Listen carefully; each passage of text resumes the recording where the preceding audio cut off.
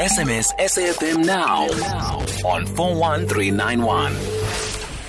Late Night Conversations with Patricia Nduli, Monday to Thursday, 10 p.m. till midnight. Let's welcome Associate Professor Arjun Amar, who's a professor at the FitzPatrick Institute of African Ornithology. Thank you very much for joining us, Professor Amar. Hi there.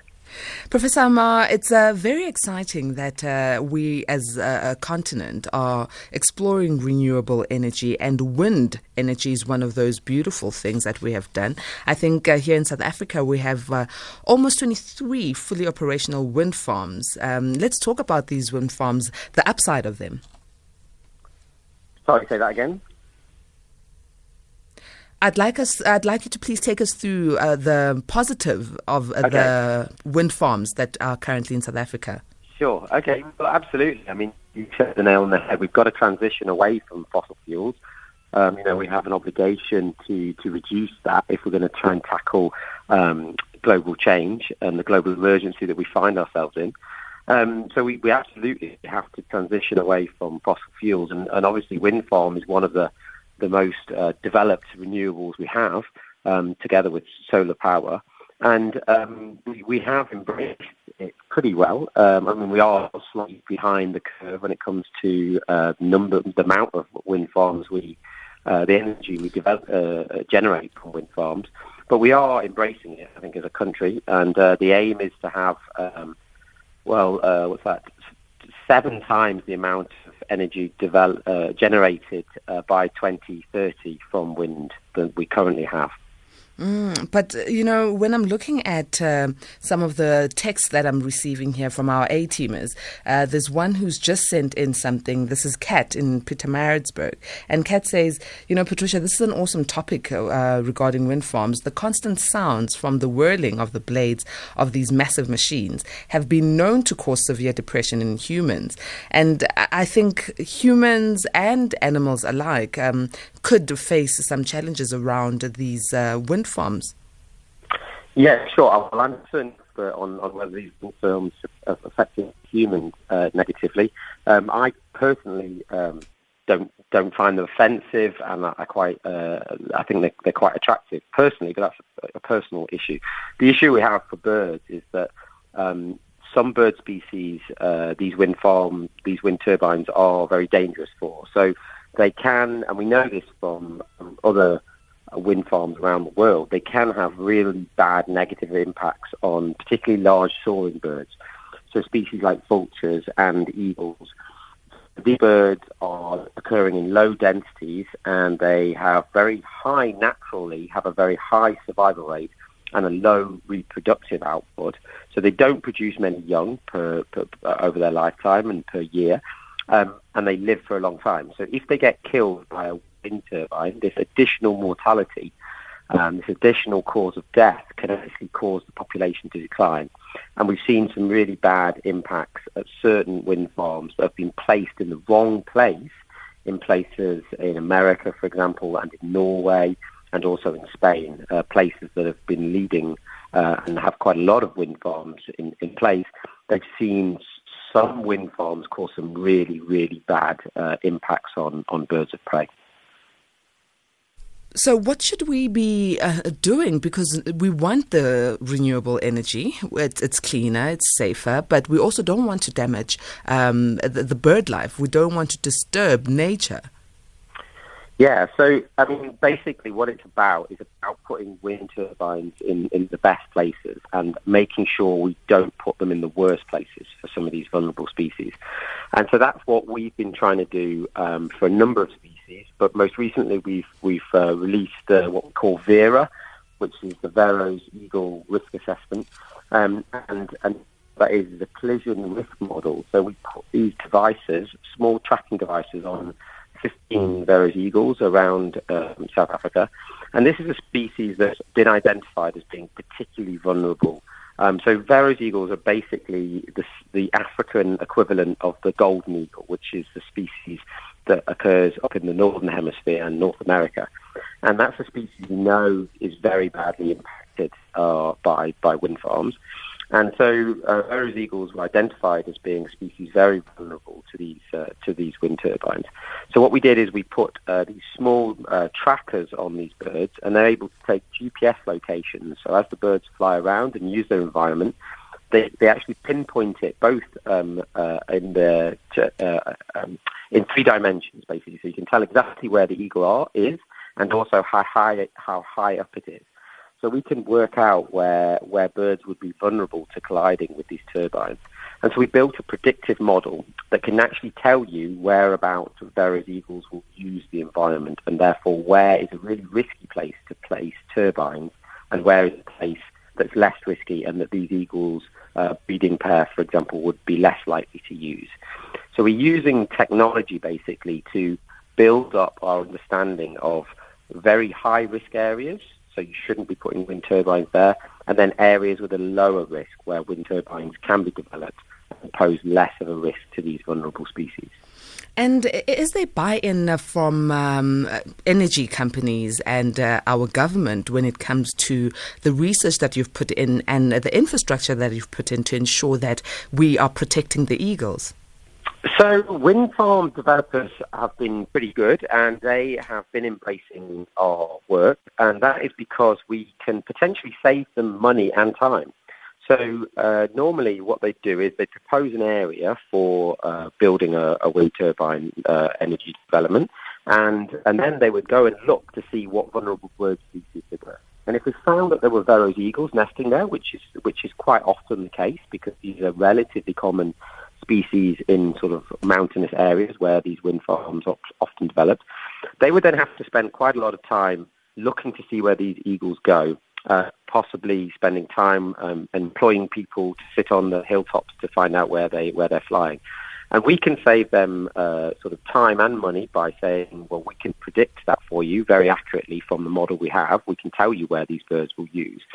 And so that, for us, our perspective, that's really good because we're getting good information to them and not delaying their development. And what we've also found is that for the same amount of area that they would have to exclude if they just drew a circle and said, and that's usually how they do it. So they say, there's an eagle nest there, we're going to offer it by 2 or 3 kilometres, and we're not going to develop any wind turbines in that area.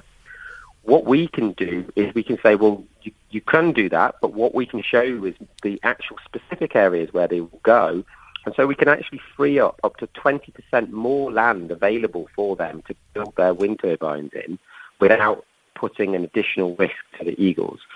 So that is like a win-win situation, both for eagle conservation and wind farm developers. So far we've seen a lot of excitement from the wind farm industry and help and support and buy-in that they want to use these models. We haven't seen that yet from government. I do feel personally that these tools are super important, really. And from a government perspective, if they want to see a transition towards renewables, these kind of models can actually speed up that process. So we can build wind farm, wind energy developments quicker with less delays and ensure that they're in correct, safe places. So if I was in charge, if I was in the government, I would be chomping at the bit, quite frankly, to get this work done. Whereas what we've been doing is so far, we've had private investment and our own funding to get this work done so far. But hopefully, government will see the benefit of this and hopefully they'll start investing in some more of this research that we're trying to do. With regards to this research, Professor Amar, the cost implications, is it not expensive for you as an institution to be, bearing all this cost? I know it's beneficial to the environment, beneficial to us as well, but is it not expensive? Would you not need more buy-in from other parastatals, government and corporate? Yeah, I have been really surprised, quite frankly, that there hasn't been more funding being put forward to this. But we are in early stages of this. So we've built it for bearded vultures in Lesotho and KZN, and we've done it, and we've just done it for Vero's eagles. So hopefully, and we're actually in the process of doing it for Cape vultures, which is another really vulnerable species for these wind farms. And so hopefully, what we will hopefully see now is that people will see the merit of these models and these tools, and they will recognise how useful they are, and will hopefully get this for all the other vulnerable. So we have what we call the Big Five. We have 5 species that we really want to do this for, and we're kind of slowly picking them off with our own resources, working with other NGOs, BirdLife South Africa, Hawkwatch International from America, and other people that are keen to do these bits and pieces.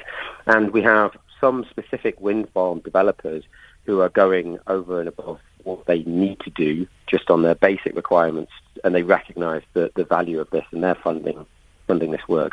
So hopefully, moving forward, government, parastatals, they will start coming to us, hopefully, and saying, look, we really, really appreciate what you're doing, and we want to fund your work.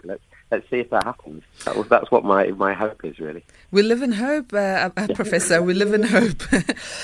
We are talking to Professor Amar, who's an associate professor at FitzPatrick Institute of African Ornithology. And A-teamers, we're looking at wind farms and eagles in South Africa. Please do join in on the conversation via WhatsApp on 0614 104 107. I've got a WhatsApp here again from Kat, who's in PMB, who says, is the study ongoing through different seasons to monitor migratory birds as well, and bats? That's a good question. So the main species that we have that are vulnerable are not migratory species for wind farms. They're resident species. So in Spain, for example, the species that was most affected were some of the vulture species, and some of the specific locations that have been really bad have actually been on migratory pathways for some of these vulture species. For us, we're talking mainly about resident species. So, things like Vero's eagles, Cape vultures, bearded vultures. These aren't species that are specifically migratory. They stay put all year round. So we haven't been focusing on migratory species here. Other places around the world where you've got these migratory funnelings of birds, where they all funnel into specific areas, these flyways, they call it. They are more of an issue, and they have to ensure that those migratory pathways are understood. In terms of bats, again, not my area of expertise, but I do know that it is a species, it is a group of animals that are of also concern. There's a strange phenomenon that goes on. I think it's called barometric pressure, whereby when the turbine goes round close to the bat, it causes them a lot of problems because it changes the pressure, the air pressure. So I know that they are vulnerable, but it's not an area I work in, I'm afraid. I've got Jay on the line. Good evening, Jay. How are you doing? Good evening to you and to our guests. I just walked in from a virtual study. I am so excited to hear about this wind farming. And yes, a couple of years back, I read a story about this wind farm. Yes, initially it will definitely will cost, but in the long run, it's going to be a huge benefit environmentally. I think you mentioned about something about the animals and the birds, how disturbed and how they're going to be put out of the environment. I think nature as a way of getting them adjusted, they automatically will adjust to all these sounds and things around them, and they will adapt. This is wonderful thing about nature and humans and creatures and even plants. So I think this wind farm is going to be a very wonderful thing, a win-win situation for a wind farm. Yeah, congratulations once more, and I hope it takes off very soon. Thank you very much. Thank you very much, Jay. Professor Amar, Jay is, giving you congratulations already, and she's definitely saying this is something that will benefit us. Yeah, so she speaks now about the idea that the species can adapt, though, and that unfortunately it doesn't look like it's the case from other wind farms around the world. So it's a very interesting few studies that have been done looking at actually the visual field of raptors, specifically vultures, and what they found, because a lot of people, when these birds were colliding, when they first put wind turbines up and birds were colliding with them, particularly birds of prey. One of the things you first think about birds of prey is they've got fantastic eyesight. So you think of an eagle spotting a prey from miles away, and it's quite a famous thing that people associate birds of prey with fantastic eyesight. And they do have fantastic eyesight. So then people were very surprised they were colliding with these huge wind turbines. Where you think, why did they not see it? But one of the things that they found is that the visual field of eagles and particularly vultures is very much tailored to them looking down as they fly and scouring the ground for prey or carrion in the case of vultures. And so they don't really look ahead of them. And that's, if you think about it, kind of not that surprising, because in their evolutionary past, there wasn't these huge 100-meter high things spinning around in front of them. So they didn't really need to be concerned about flying into something in front of them. They were just concerned about, looking on the ground for their prey. And so we think that's one of the reasons why these species do, unfortunately, often collide with these turbines. It's not to say that they don't avoid them very often, but they do often get hit at the same time. Because if you think about it, if you put a wind turbine up in an eagle's territory, it can avoid that turbine 99 times out of 100, but it only takes that one time of it not avoiding it for it to actually get killed, and then you've wiped out that resident pair. So it's an issue, and the idea that the species or individuals in an area can adapt a bit and avoid those turbines a bit, but eventually they may well, if they're using those areas where the turbines are, they'll still get killed, unfortunately. And that's what our model actually aims to try and avoid.